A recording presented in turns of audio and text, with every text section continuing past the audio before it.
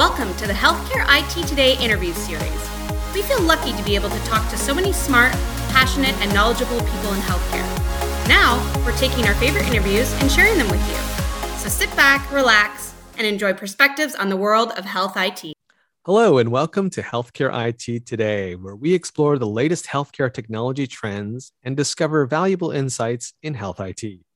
I'm Colin Hung, and today I am joined by Neil Samani, co-founder of Medical Savant and EVP at Coro Health. Neil, welcome to the program. Thanks, Colin. Glad to be here. So Neil, I'm excited that you're here because we're going to get a chance to explore a topic that I know a little bit about, but I'm looking forward to learning so much more, and that is autonomous coding. So maybe we can start by you giving us a little bit of an education on what is it? What is autonomous coding? Yeah, Colin, that's a great point. This is a new buzzword in the industry and certainly catching a lot of traction. What we have done in the past 7 years is evolved medical coding with the advent of some of the high-tech investments that the government has made in terms of the economic and clinical health record. They've spent about $30 billion in order to digitize the medical record. And a lot of the providers have moved to electronic medical records.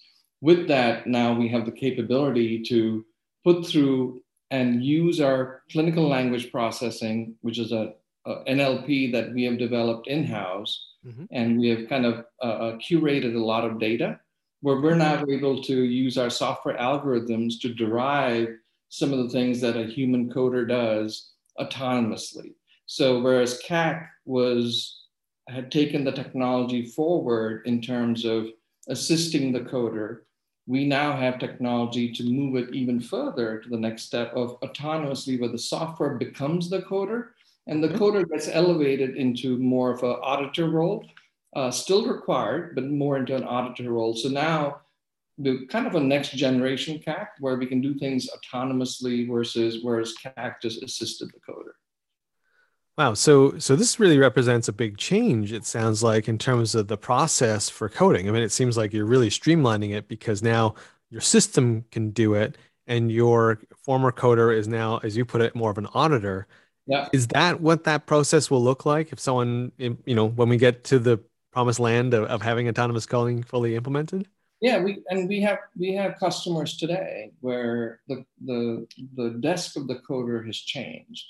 So how you kind of look at coding traditionally for certain charts. So if you look at ER charts or Prophy charts or clinic charts, software now can do things a lot more enhanced than where CAC was. And we can automate the charge capture component, for example, in an ER chart, where you have E&M coding, you have infusion and injection coding, and you have procedure coding done by the nursing staff or the physician staff, all chargeable services. We can derive all of that autonomously through our software, which reduces the workload for the coder significantly, or whoever the charge capture person is.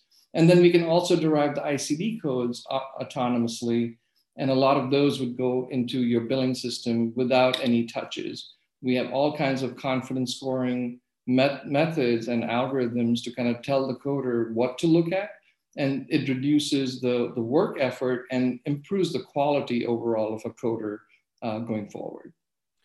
And is that really one of the benefits or one of the biggest benefits of having a solution like autonomous coding, is that basically it's fewer rejections, fewer issues, more streamlined? Are those some of the benefits? Yeah, I think Colin, productivity improvement is certainly top, where we can get a lot more productivity. Coding resources are scarce. A lot of times you can't find coders, you're always outsourcing. We think autonomous engines and software is going to become the norm in the industry. For certain chart types, I think the technology is still evolving, but I think productivity improvements is certainly a big item. I think the revenue improvements potentially, because coders, as you get during the day, you get tired, you might miss some things. Software doesn't miss anything. It knows once the algorithms are developed, it'll pick up the charges consistently unless there's some change. And then improve turnaround times. The software can continue to process charts during the weekend. A lot of times when you come in operationally, Monday, you have a backlog of claims because you're processing Friday, Saturday, Sunday. The software continues to run over the weekend. So turnaround times improved, cash flow times are improved. So I think those are some of the benefits that you see. And then, of course, cost reductions. With all of this, you see cost reduction. And I think, in my opinion, this also, you make things easy for your staff and simplify it in terms of an organized workflow. I think it also drives employee satisfaction. In my opinion, it also drives retention. Why would somebody want to leave the organization when you have invested in technology that helps your job, right? So it's not that we're out to eliminate every piece of it. We think that there's also a retention perspective to this. So I want to dive deeper into that topic because that's a little bit counterintuitive, to be honest. Because when I hear the words autonomous coding, I think immediately people think of the AI or the robot taking over the job, and even you've mentioned that the traditional role of a coder may be changing if you implement autonomous coding. So if I was an HIM professional, maybe doing this kind of a role today, should I be worried? Is this going to take over my job and I'm going to be out of one? Or no, I think that's always human nature. I think the technology has come a long way in terms of where we are today in autonomous coding and what we can do. I think industry is adapting to some of this at this point. We're not fully there, I think, but people are starting to listen. They know that there are technologies out there. I think we're one of the ones that were more in the forefront of it. Mm-hmm. But I think overall, I don't think people should be as concerned. Will this change the dynamic in terms of how things are done? Yes.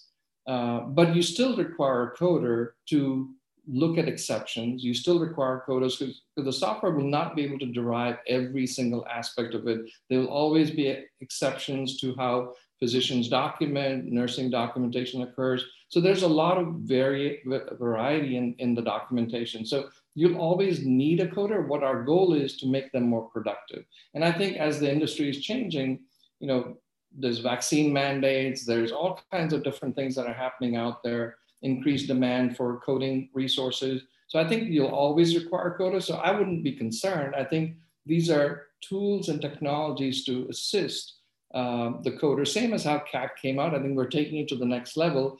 We think that it'll improve, our goal is to improve productivity and lower the cost for the overall system.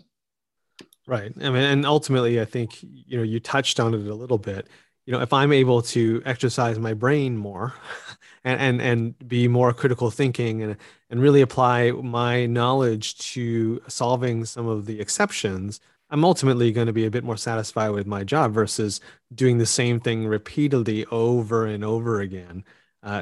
Those jobs tend to burn people out very quickly, right? Yeah, absolutely. And you're always going to need the experts. So these exceptions are where we need the human capital, right? We need the human expertise to kind of make those decisions as exceptions come up. So I think that's always going to be there. And I think we also have to find ways, how can we use our resources better and more smartly? And so the normal stuff can be taken care of by software, but the coder can become the expert or the auditor, if you wish. And we use that term interchangeably between coder and auditor, because the software becomes more like a coder, and we need those experts to audit certain aspects of the software. I want to circle back to something else you mentioned in your statement of benefits. I'll use that as a fun term.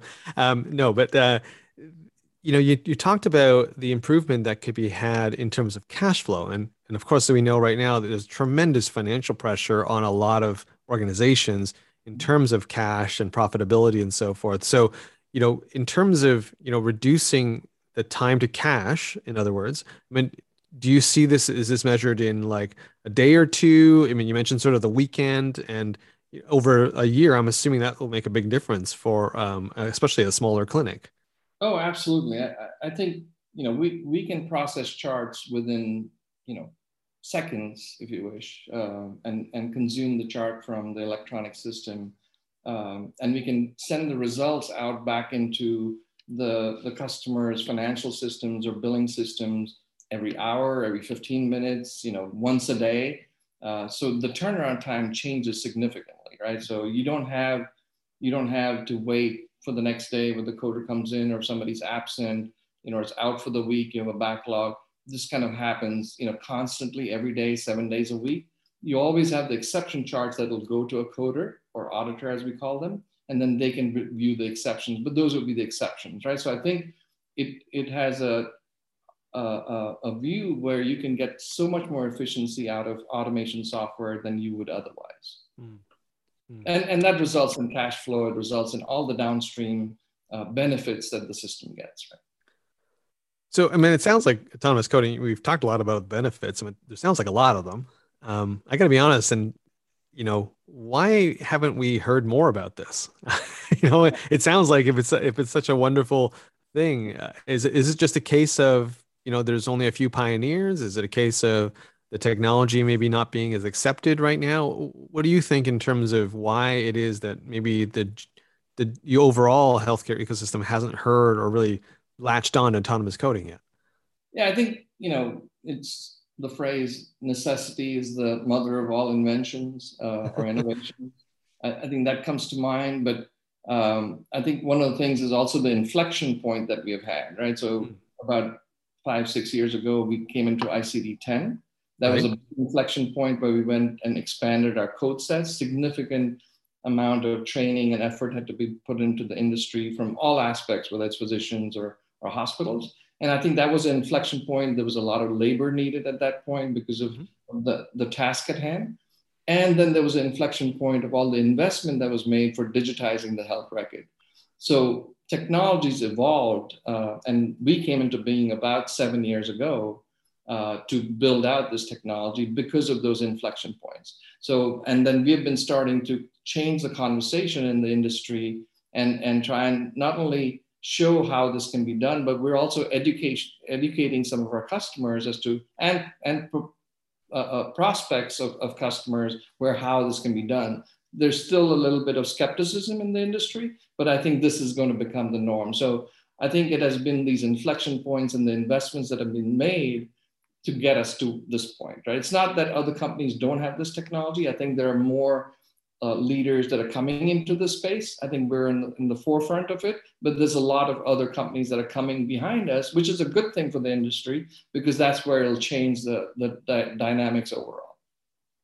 Neil, tell me a little bit more. What is Cora Health doing in this area in terms of, well, beyond autonomous coding and other things? What are some of the other projects you're doing?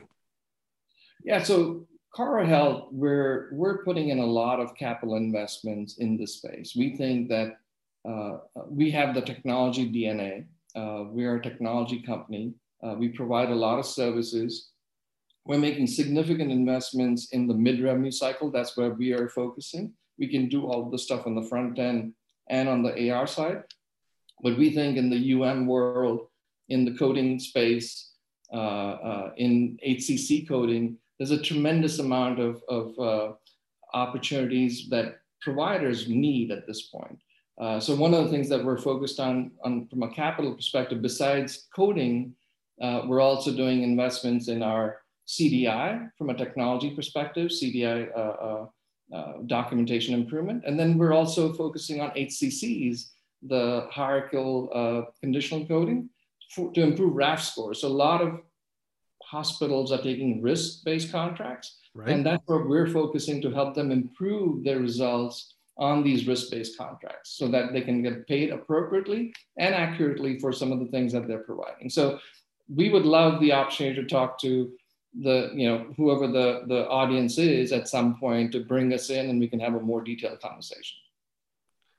And Neil, where can people go to find out more information about Cora Health or about autonomous coding that we've been talking about today? So you can go to our website. I think would be the best place, www.corahealth.com. I think you can start there and you can reach out to us. We look forward to hearing from some of the audience if you're more interested and have a deeper conversation. Great. Neil, thank you so much for your time today. It's been a real pleasure to speak with you. Thanks, Colin. My pleasure. Thank you. If you've enjoyed this interview as much as I did, we'd love for you to subscribe, rate, and give us a review on iTunes, YouTube, or wherever you're listening and watching. Also, head over to our healthcareitttoday.com page to access free resources, industry news, and insightful articles. You can also connect with us on Twitter using the hashtag HITSM. I'm Colin Hung. Thanks for being here.